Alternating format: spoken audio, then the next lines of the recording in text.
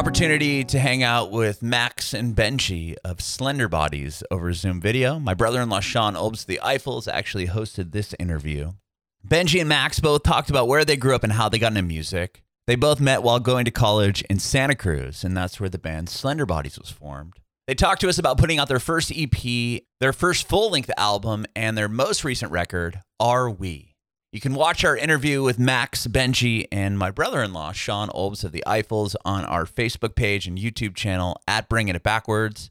It would be incredible if you subscribe to our channel, like us on Facebook, and follow us on Instagram, Twitter, and TikTok at Bringing Back Pod. We'd appreciate your support if you follow and subscribe to our podcast, wherever you listen to podcasts. We're Bringing It Backwards with Slenderbodies. All right, everybody. We got Slenderbodies here with us today. What's going on, guys? Yeah, how's it going? It's going well. So we got Benji and Max of Slenderbodies, and man, you guys, your guys' project really went from a bedroom project to a touring and streaming powerhouse. So I'm excited to hear the story. Before we get into the new album and the festivals you guys will be playing and the new music and your merch, do you guys want to just let us know how you got into music? Yeah, I'll let Mac go first. I'm gonna let my say, like, just to preface, like, we're definitely still a bedroom project. You know, we just added the other things on to the side, which you know has been really fulfilling and actually it's really cool to kind of stick to our roots in the way that we produce and write the music. But yeah, that's kind of how we started, is like making music in our bedrooms. Like when I was like 14 years old, I just started making really terrible house beats in my bedroom, and it kind of slowly developed into me understanding how to use like production software better and better, up until I went to college and actually met Ben. And in college we were like we were friends like that would spend time just working on music together, and he would come and like record acoustic stuff, and I had a really terrible studio set up in my dorm room with a couple speakers and like a little interface. And he would just come up and we'd, record on, on acoustic guitars and just kind of, get my chops up. And I would actually spend a lot of time recording all sorts of people around the university up in Santa Cruz, where we went. And it was just a great place for me to really get my chops up as a producer, as being able to like work on a lot of different genres and all sorts of different voices and try to get an understanding of how to just mold sound and get things sounding better and better.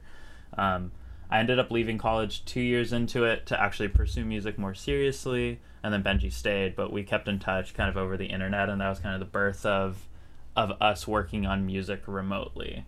And, as Max left school, I decided to get more serious about, because he went to school for audio engineering. So I was like, I wonder if there's a place at UC Santa Cruz where I can learn this as well. And so they did have a music program with like studios and stuff. So I applied and got in, and essentially Max became my teacher for has been for like the past like 5 years or so. I mean, like most of what I know about audio engineering and production, I learned from Max or by working with Max. So we have this nice kind of like teach each other things relationship that blossomed really out of us working remotely in those first couple years of college. Yeah, that's cool. I mean, I guess you could say you could have saved some money on tuition, but then you wouldn't have met each other. So I guess everything happens for a reason. It's a social tuition, Yeah. It really is. I love Santa Cruz. I knew some friends who went to UC Santa Cruz, and so I used to visit there quite a bit. What was your favorite college to visit? Not so much of the campus, but the surrounding areas. Yeah. The downtown area is cool. It's beautiful up there for sure. Yeah, I have some good memories up there. So you guys both, were you guys both into music though, pretty thoroughly before college, or did it become something that you really picked up steam in college?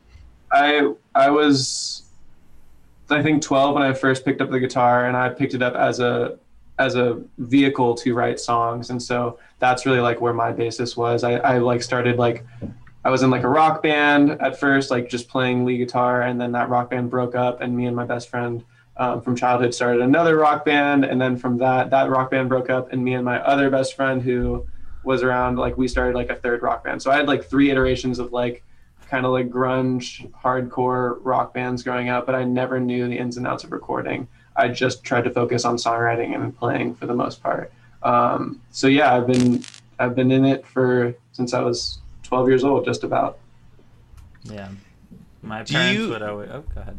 Go ahead, Max. Go ahead. I was just gonna add to it, be like, yeah, like my parents have always said that like I'd always really loved music, so they put me into a piano class when I was super super young, and I think that was kind of like my most formative of like understanding music and tonality and rhythm and all those things, like when I was 5 or 6 years old. And then being a 6-year-old, I was like, I hate this. And 2 years later, like I stopped playing, and around when I was 12 I actually picked up the guitar and realized that I actually really loved that, and kind of dove back into learning other instruments as well, and picked up like how to play the drums, got back into keys again, and like playing bass, and just kind of like picking up a bunch of instruments. But definitely guitar has been like the core instrument that I've picked up, similar to Benji, to use for songwriting or just getting like ideas out there. And that was definitely something we connected on whenever we had originally met, and we would just like play music together just for fun. Yeah, I feel like that's such a common story, the early childhood piano lessons, and then I don't like this, and then later on actually learning something that you want to play and being like, okay, I do like music. Yeah. Theory is really hard when you just have like object permanence and like memory permanence in your brain, and you're just like really coming in your own as a child. It's really hard to feel like I'm gonna practice scales. Yeah, totally. Were you in rock bands too, Max? Or I mean, picking up the guitar, were you in a couple bands first?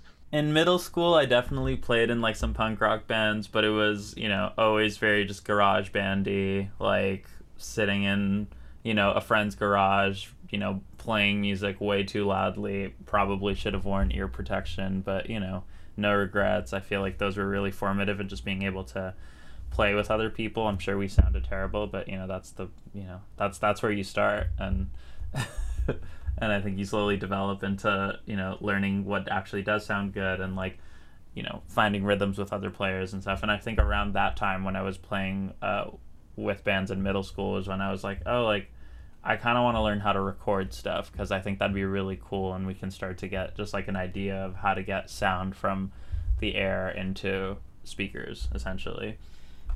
I'm interested. I mean, we all have, or many of us have, diverse tastes in music, but how do you guys go from both being in punk rock bands and rock bands to making music that basically sounds like a blanket or a warm breeze? I think that for me it was a lot of exposure to different kinds of music when I went to college, and even a little bit before. I remember the big kicker for me was I was 16 years old. I just gotten my first car, and my cousin gave me like one of those data discs of like you could stack like hundreds of songs on it at the time, and you could burn CDs, but it was just a data disc. So I popped in my computer and I burned like 4 or 5 discs from that big mix. It was a playlist basically. And so it was all just indie music. It was all like Death Cab for Cutie. It was all like Freelance Whales. It was like Sigur Rós, like all this stuff I'd never been exposed to before. And that changed, being super interested in songwriting, but really getting it from, I guess a young age. Like it was a lot of Paul Simon, Fleetwood Mac from my mom. But when I started listening to songs, I was listening to like a lot of Green Day. So that's where my songwriting taste was, to indie music, which is all songwriting in a lot of ways, where it's not really about like the recording fidelity. It really changed how I saw music and storytelling and kind of the different tones, especially like Death Cab for Cutie and like Radiohead especially like changed how I saw the sonic landscape of like what I wanted to do. And going into college, I was exposed to like way more hip hop and R&B, and all that just coalesced, as well as electronic music. Like I hated on dance music a ton when I was a kid, and then as I went to college, I was like, this actually has a ton of merit, and the depth of sounds that you can get in electronic music is infinite. And I thought that was really intriguing. Yeah.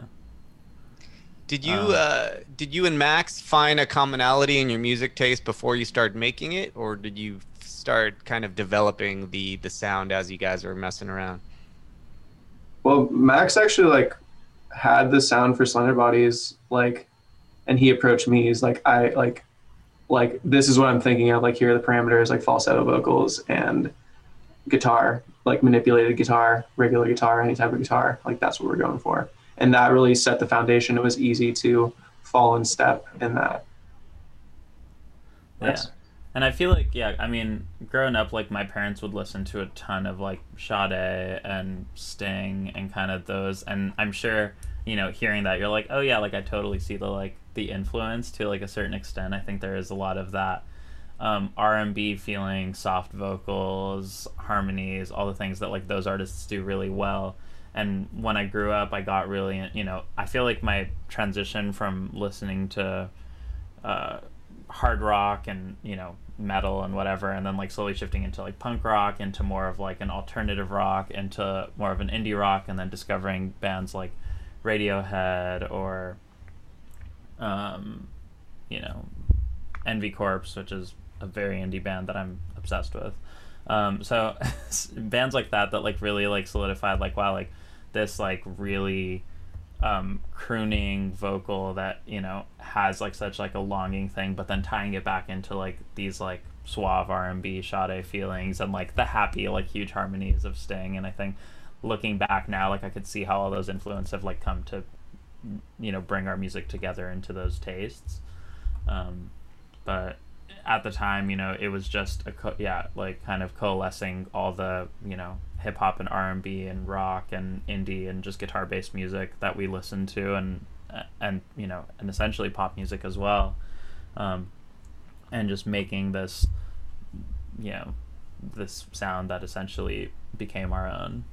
And I think that there was through sharing music with each other, I think that's been a huge point of contact for this sound, because not only like before the project were we sharing things that we were making, but we were sharing like other artists we were interested in. And I think one of the most formative periods for this project was after Soda Voce and Fabulous had come out. I had moved down to LA, and Max and I were going to songwriting and production sessions every day for like a year and some change. And so we'd have like 45 minutes to, you know, 2 hours driving into Culver City because of the traffic. We lived in Santa Clarita. So we were like just putting on different albums front to back, and so playing stuff for each other. I remember like getting like the Beach Boys Pet Sounds CD and like putting that in. We just listened to that like front to back like a few times. And yeah, I think Max had some Sade records as well. So we were just like letting all of these things sponge into ourselves and each other's brains to kind of see where we wanted to go next on an intuitive level, like not trying to like push it there on a verbal level, but just kind of soaking it all in and seeing what came out later. And it was fun how limiting it was, especially at the time, because I had an old BMW that had a single CD player, and you had no aux and no, you know, nothing. So pretty much your only choice was to listen to albums front to back. So we'd always buy CDs and listen to records front to back. And I think that was one of the reasons that we got so attached to writing like albums rather than being more of a singles band. Like we just love the idea of a collection of music that you can sit down and like completely dive into, rather than it being like a 3-minute single that you're just like, that's great, but then there's nothing to like really settle into afterwards. Yeah, I do miss that, listening to whole albums. You know, it's something we've I think culturally got away from, but there's still those bands now and then that you can pop in a whole album and just listen to it, or you know them by name and you're like, I'm gonna listen to this whole thing. But yeah, back when CDs were still being sold prevalently, you put that CD in the car and you would just let it be in your car for like a week or something like that, or a couple of weeks, you know, and you just listen to it over and over. Mm-hmm. But yeah, I definitely see the influences. I love me some Sade and Sting, so that's cool. And it's funny how commuting, as much as it sucks sometimes you miss it, you know, like because it does give you that kind of passive, active listening time. It's like your brain has to be awake enough to be driving, so you're alert, but at the same time it's passive enough that you can listen to these things and actually talk about them. Absolutely. Yeah, that is definitely something I miss about the commute, but I definitely do not miss the LA traffic. Yeah, the commute itself was not a vibe. Right. So when you guys were working on that first album, did you guys know you were onto something because when you put it out, it was greatly received. So as you were putting the finishing touches on it, were you like, I think we got something here? I mean, we thought it was cool, but it was a passion project. Like we never intended to play we never intended to play live, like period, like full stop. Like we did this project as a creative haven for the both of us to just have a project where we got to make music together. And so all of those songs for Soda Veche, you know, all of them were written within that like month and a half where we started. Like Max sent me Sublime and Gray, and then we just went to work. Like every week it'd be like a song, 2 songs, and we put it together. He came to Santa Cruz, we finished up mixing and mastering, and then we just released it on the internet. And we're like, cool, now we can share this with our friends and family. Like we've been talking about it to some of them, like now they can hear it. Like that's neat. And like I remember I was like on Submit Hub and I submitted it to like a couple blogs or something. I was like, might as well like see what happens. But it wasn't like, dang, like we got the heat, like we're gonna, you know, really just like blast off with this. We were like, that was super fun. Like let's do our due diligence and like put it out on Spotify and like submit it to some blogs and like then, you know, probably walk away and then like do something else later. We had no idea this was gonna happen. I'm pretty sure like we put it out, and I wouldn't say we forgot about it because we were really excited about the music, but we definitely were not actively like looking at numbers or anything. And I'm pretty sure like a few months later, one of our friends like messaged us or something and was like, yeah, like one of your songs is like really going off on Spotify. And we were like, oh. And like kind of like that was kind of when we first started like diving into it, like, oh wow, like people are actually really listening to this stuff. And you know, we were already writing new material at the time. We had kind of dove into like ideas for Fabulous, and we were like, I want to write a second project for this. Again, the whole like the album mentality, the story mentality. We were constantly like, what's the next album? Like, what's the next concept? So we had like some demos and stuff ready. But once that started happening, and we saw the first record really starting to take shape and like have this amazing organic growth, we were like, okay, like we need to really prep to put something else out. Yeah, that's really cool that it happened like that. Do you, I mean, only submitting to some blogs and then just kind of not watching the numbers, did you guys attribute the early kind of traction from, was there a certain playlist or a certain blog that you think really brought you to the next level, that got you to that wider audience that really started the snowball going? We got put on Fresh Finds on Spotify, and I think that did start the snowball. But at the same time, like looking, like once that happened, like once our friend was like, hey, your song is like really doing the thing on Spotify. Like I remember looking back on SoundCloud and like people had reposted it. So like, I don't know what the catalyst was or who the catalyst was. It really did just kind of seem like a shot in the dark. And like, that's why I feel like I always like kind of point back to just like immense gratitude and luck and like, you know, I think we're like immensely lucky, to be honest. Totally. Yeah, that's awesome. So you guys put out this album. It does great, unexpectedly, seemingly, and you know, now you guys have racked up millions of streams. Even with that album, I think you did, and that was with no label or radio support. And when did you start seeing the transition from, wow, we're getting a lot of streams, to, oh, we're going to go on tour or play some shows with Muramasa and Passion Pit, or, you know, tell us a little bit about that transition from, wow, we got some traction, to doing these great tours and festivals. So I feel like it was a very, very kind of nosedive right into it, which was really interesting because we had started getting some interest just from like management and labels and stuff kind of as we were working on the second project, but we didn't end up signing anything for another 2 projects, which was really cool. So Fabulous ended up coming out.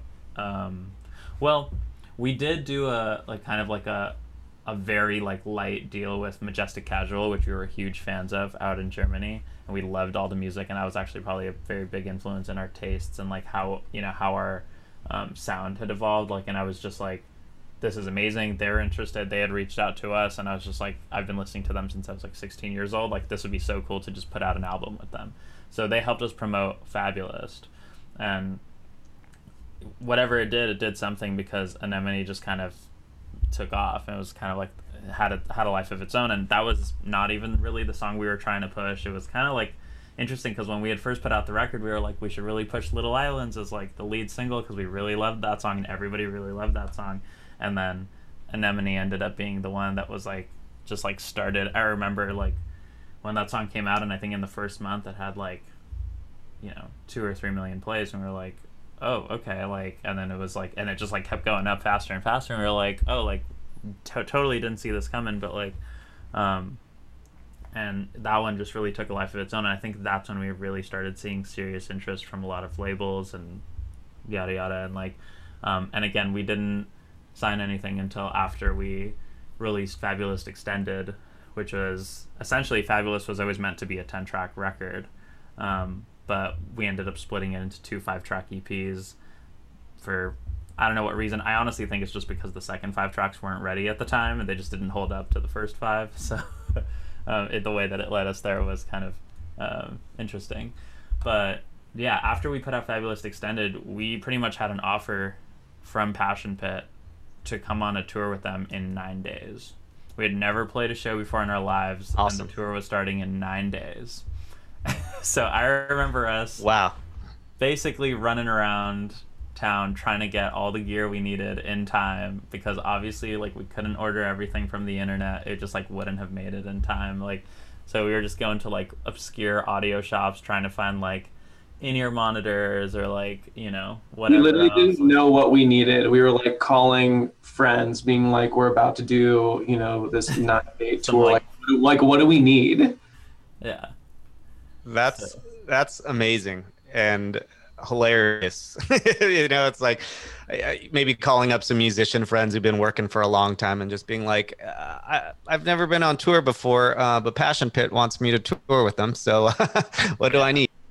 Yeah, we were playing some like 4,000 or 5,000 cap rooms, I remember, like, which was just insane for that to be like our first ever. I think the only show we had done before that was a So Far Sounds, where we played in like a living room. Well, we played that Muramasa. You're right. We did Muramasa before we did the Passion Pit tour. And that was, I mean, even that was like a 500 cap room. Yeah. Yeah, but at the time I was like, that was also insane. Like I had a hood on the whole concert because I couldn't handle looking at the crowd. That was too shook. Yeah. And then a few months after that, yeah, we got the offer for the Passion Pit thing, and we were like, yeah, because I think that first show we really just run and gunned it, and we kind of just used the gear that they had and figured it out. Literally, it was tracks. I don't think we had ears. I think we were just like listening in the monitors. Yeah, to monitors facing us, and yeah, it was just like. And that was a whirlwind too. I think that had happened. And they're like, in 2 weeks we have a spot for you or something like that. So yeah, Nosedive is a really good way to put it. It just kind of all happened and then kept rolling. I mean, once we did that Passion Pit tour, we got an offer to go on tour with Paris, across Canada, which was really special. I feel like that was the first tour where we really put in our hours to like start understanding how to tour properly. I agree. Like, right. The Paris tour was a lot of shows. I think it was like 2 or 3 months. It was really long. And we ended up really getting our chops, I think, during that tour. And I feel like I'll never forget that experience, because it was just like, it was literally me, Ben, and our really good friend and tour manager, Alex Tatum. And he was, he was the tour father. Like, he was like so good at like what he was doing. He had never tour managed before, and he's just like, he's a 26-year-old, literally the biggest dad vibes you'll ever get. It's great. Well, that's good to have some dad vibes with the tour dad. Yeah, he kept us safe. We were all taking turns driving. We were in a Toyota Tacoma. Yeah. For, over 10,000 miles with all of our stuff in the back. I think we might have broke 12,000 miles by the time we got home. It was crazy. Yeah, it was just like, yeah, it's fun to reminisce on that tour because we really did go through a lot. Those Tacomas go. I was just talking to a friend of mine. We were like, those Toyota Tacomas last. I still see Toyota Tacomas from like the year 2000 driving around, and they look fun. Yeah, I still have that Tacoma. It still runs like a charm. So still kicking. Still kicking. And then did you say that you got approached by bigger labels after these tours, and eventually signed?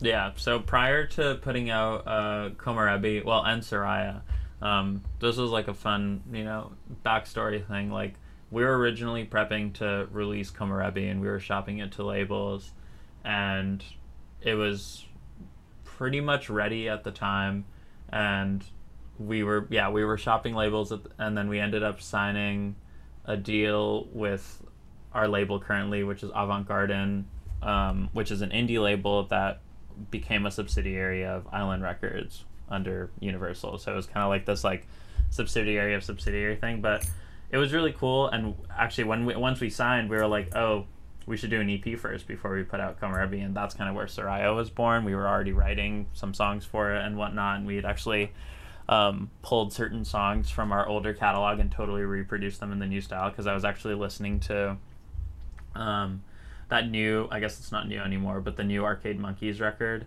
Arctic Monkeys. I was like, that's two different bands. Yeah, I was like, oh, is this some band I haven't heard of? I was like, no, I just mixed two different bands. Yeah, Arctic Monkeys record. It was the Hotel. Oh my God, I'm blanking on the name of the record. Arctic Monkeys. It was It's called the one. It's like two records ago. It was kind of like a Hotel and Casino. That's the one. Yeah. So I was absolutely obsessed with just the sound, like the sound design of that on that record, and the way that it just like felt, and I was just like, yeah, like that. I want to write something that like has that type of like weird vocal effect, really just warm and thick, and I think that's where Soraya was born, out of like us wanting to do a new EP before the record came out, and just me just loving that like sonic atmosphere. And we had pulled some songs like Take You Home, which was actually written for Fabulous, and we just didn't like the way that we had produced it at the time, so it ended up not making the cut, but we knew the songwriting was really good. So we totally reproduced it from scratch for Soraya, and it was like the perfect fit just with that sonic atmosphere. So we ended up putting that out under Island Records, and then 6 months or 8 months later, I can't remember the exact timeline, we put out Komarebi, which was like our first real album, even though like when you really look at it, it's like Soda Voce was technically an album, though a short one, and then Fabulous, if you look at the two parts, was like another album, and then Soraya was the EP, and then we had Komarebi, which was, in our eyes, like our third album, but in the eyes of like the way that we had the music out, was like our first album. Which I love that record. I think that's one that was heavily inspired by just the forest and Santa Cruz, and actually us returning back up there to write, and that most of that record was written in Northern California. So it just like ties back to our roots in a really humbling way. Right. What I guess some artists might wonder, you guys seemingly were doing so well independently. What were some of the advantages that you saw with the label? Very familiar with the team. We were very familiar with the team. I mean, we'd known Avant Garden, the people there for many years. Much since we were writing Fabulous, we had known them. Okay. So, we weren't really working with them heavily, but yeah, we had known them. So that was a big factor, and yeah, I mean, it seemed like the move for me personally. I think a huge part of it was like, like growing up, I always like was watching like Almost Famous and like other like movies about like being a professional musician. And again, Almost Famous is like a strange example because there's so much about like the darker side, or like the more great movie though. Yeah, it's a great movie, but I wanted the record deal. I thought that was like a really cool thing. And I thought it was an accomplishment to a certain extent. Yeah, exactly. Sure. It was a big accomplishment, and so I think that was a huge motivating example, and also to go through it, to know what a major label system can do, and like really to just like explore that, because it's not an opportunity that everybody gets. It's something that, again, I feel very lucky and grateful for. And it, like, I just wanted to see it would happen, because, we were doing well independently, but we, at that point, like really wanted to take it to the next level and like continue to boost our music and grow and like be able to have really special music videos, like, you know, the one for Belong and Arrival that are on that record. And major labels, they help with that, you know, like having a budget like really helps. Like we weren't, you know, raking it in at that point. We needed a team in a lot of ways. Right. So the label did help getting kind of being able to front some of that money for some of the visual visions you guys had. I mean, they were the ones, and you know, we are very specific, I would say, about how we try to roll out our visuals and how we want our aesthetic to be portrayed. But they were the ones who introduced us to like avant-garde specifically. Like they knew Savannah Seton, and at the time she was working for Pulse Films, so that's how we met her. And yeah, like there was a lot of there has been a lot of great stuff that's come out of this deal, I would say, in terms of like direction and support. Like some of the like definitely like we needed, you know, like help marketing and like we're not social media gurus. Like we need some like assistance there. Like when we go on tour, like what's the, you know, obviously we have agents with UTA and stuff like that, but like we were still getting like support, like moral support and just like a bunch of good stuff during that tour, especially with Komarebi. So yeah, just I think at the time it made a ton of sense. Yeah. It sounds like some of the stuff that initially happened might have happened out of chance, and maybe having a label would leave less up to chance and more up to a team. Yeah, I mean, I think that's kind of the idea. It's like as we grow up musically and, you know, temporally, physically, we want to be more calculated, I think, in how we go about this project, because, you know, and it's kind of evident in our sound. Like Sotto Voce is like it does have its own sound, but like to us it was very eclectic. It was almost chaotic in the way that it was written. It was very much like, you know, a vomit of like our collective art. And as we've gone along, it's been a little bit more technical going into each record, whether that's a defined concept or whether that's a defined like kind of sonic space, or whether that's saying we want to break all the rules and just like go for something. Yeah. Totally. So you guys tell us about the new album, Are We? And then I know you also are already working on new music. So maybe tell us a little bit about Are We and where you're headed from there. Sure. Yeah.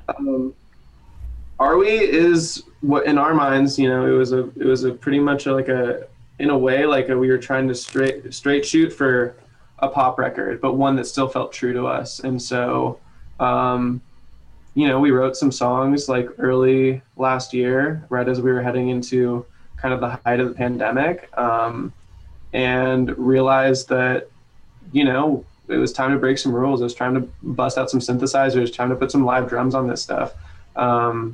You know, time to get some full voice vocals and pair that with the falsetto. Nice. Yeah.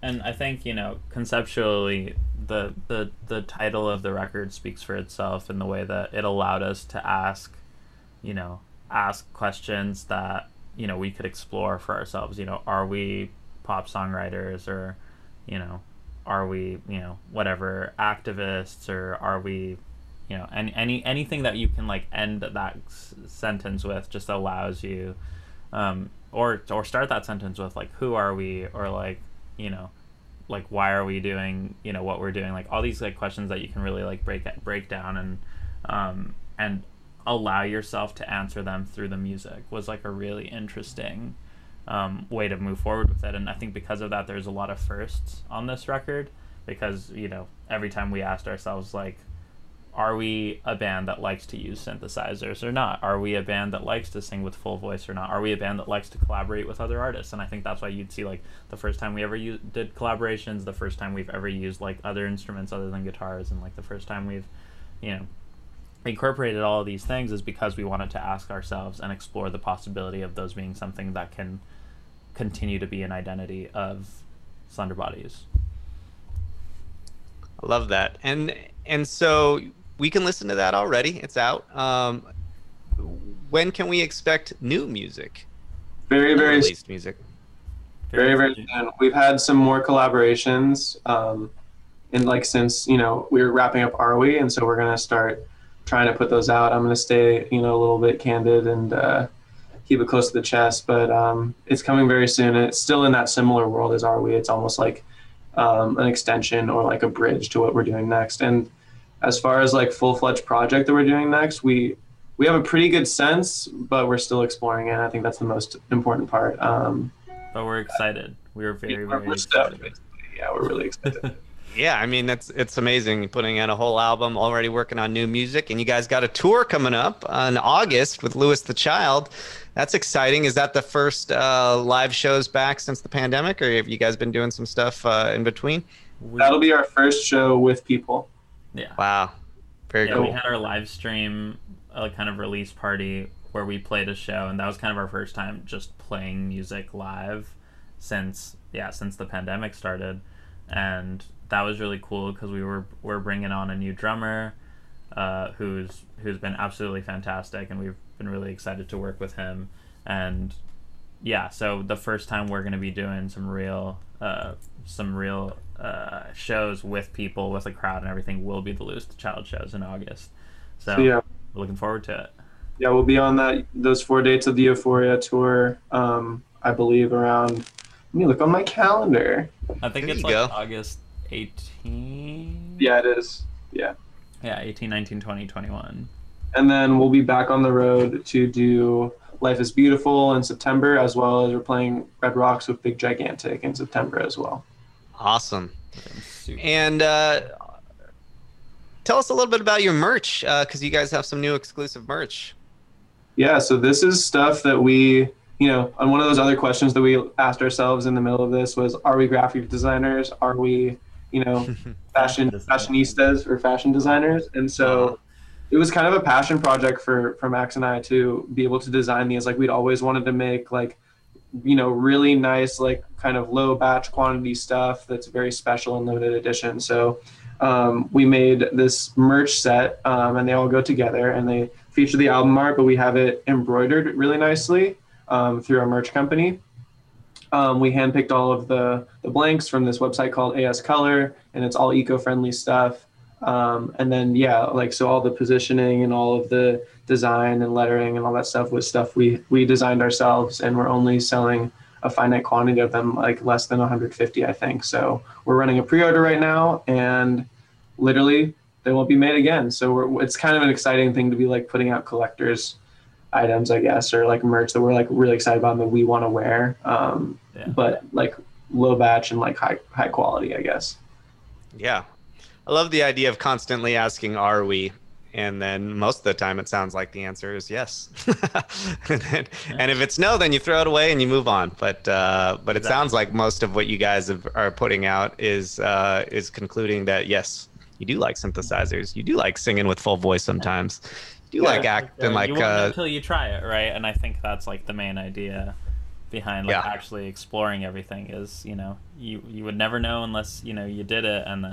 And yeah, there are some things that we did really enjoy about this process and other things that we learned that we didn't like as much. And I think that's been like a really eye-opening experience for us, and something that we will probably continue to do as we continue to make more music is continue to ask ourselves the are we question and continue to build upon our identities in that way.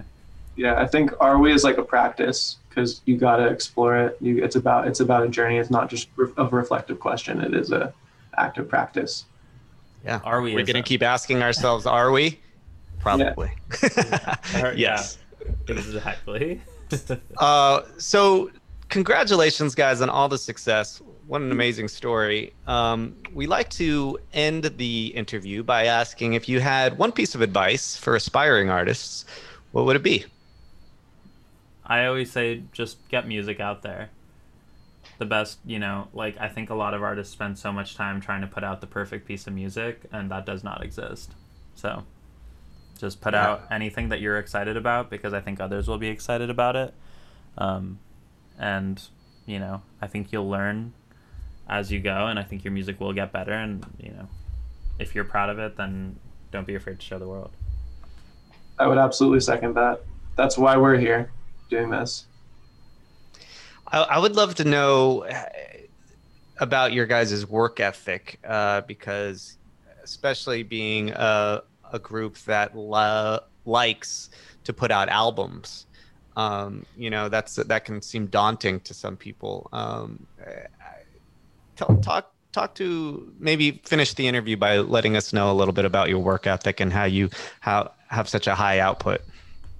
I always say that I'm like a completionist perfectionist. So I think that kind of helps tie into like, I need to finish it, but I also need it to be perfect. So that I think that helps like in us rounding out music, but I don't know if you want to add to that, Benji. Yeah, so I mean, I think that I've definitely picked up a lot of attention to detail skills from working with Max, but I'm also a completionist. I think that's what binds us. I think that's why we work super well together. At the same time, I'm very gentle with myself, or I have learned to be more gentle with myself over the years, of like, if the pressure is on really hot, like really asking myself, like, is it on hot because there's a deadline, or am I just like putting this like unneeded pressure on myself? I treat creativity as a friend, and like I really try to like see it as like a physical being that I interact with, and I say, like, would I treat my friend this way? Would I demand that my friend come over all the time, even when I'm not like really that stoked to see my friend? If I'm having a bad day or a hard time, then I do just like give myself space, or I'll do something like painting or drawing, and that helps me. But I think the thing that helps my work ethic is that music is literally one of the most fun things to me. And so in like completing something is really fun, and the process of working to complete something is also really fun. And so the whole thing just seems really gratifying and validating. And so that's what keeps me coming back, is that I've rarely had a bad day working on music. There's always been something redeeming, and there's always been something that's lovely and that's made me feel good. Yeah, I love the idea of marrying the idea of being a perfectionist and a completist. It's like apply that perfectionism to a desire to complete. You know what I mean? It's like, yeah. I have to be a perfectionist about making sure to complete something. Yeah. So I do love that insight.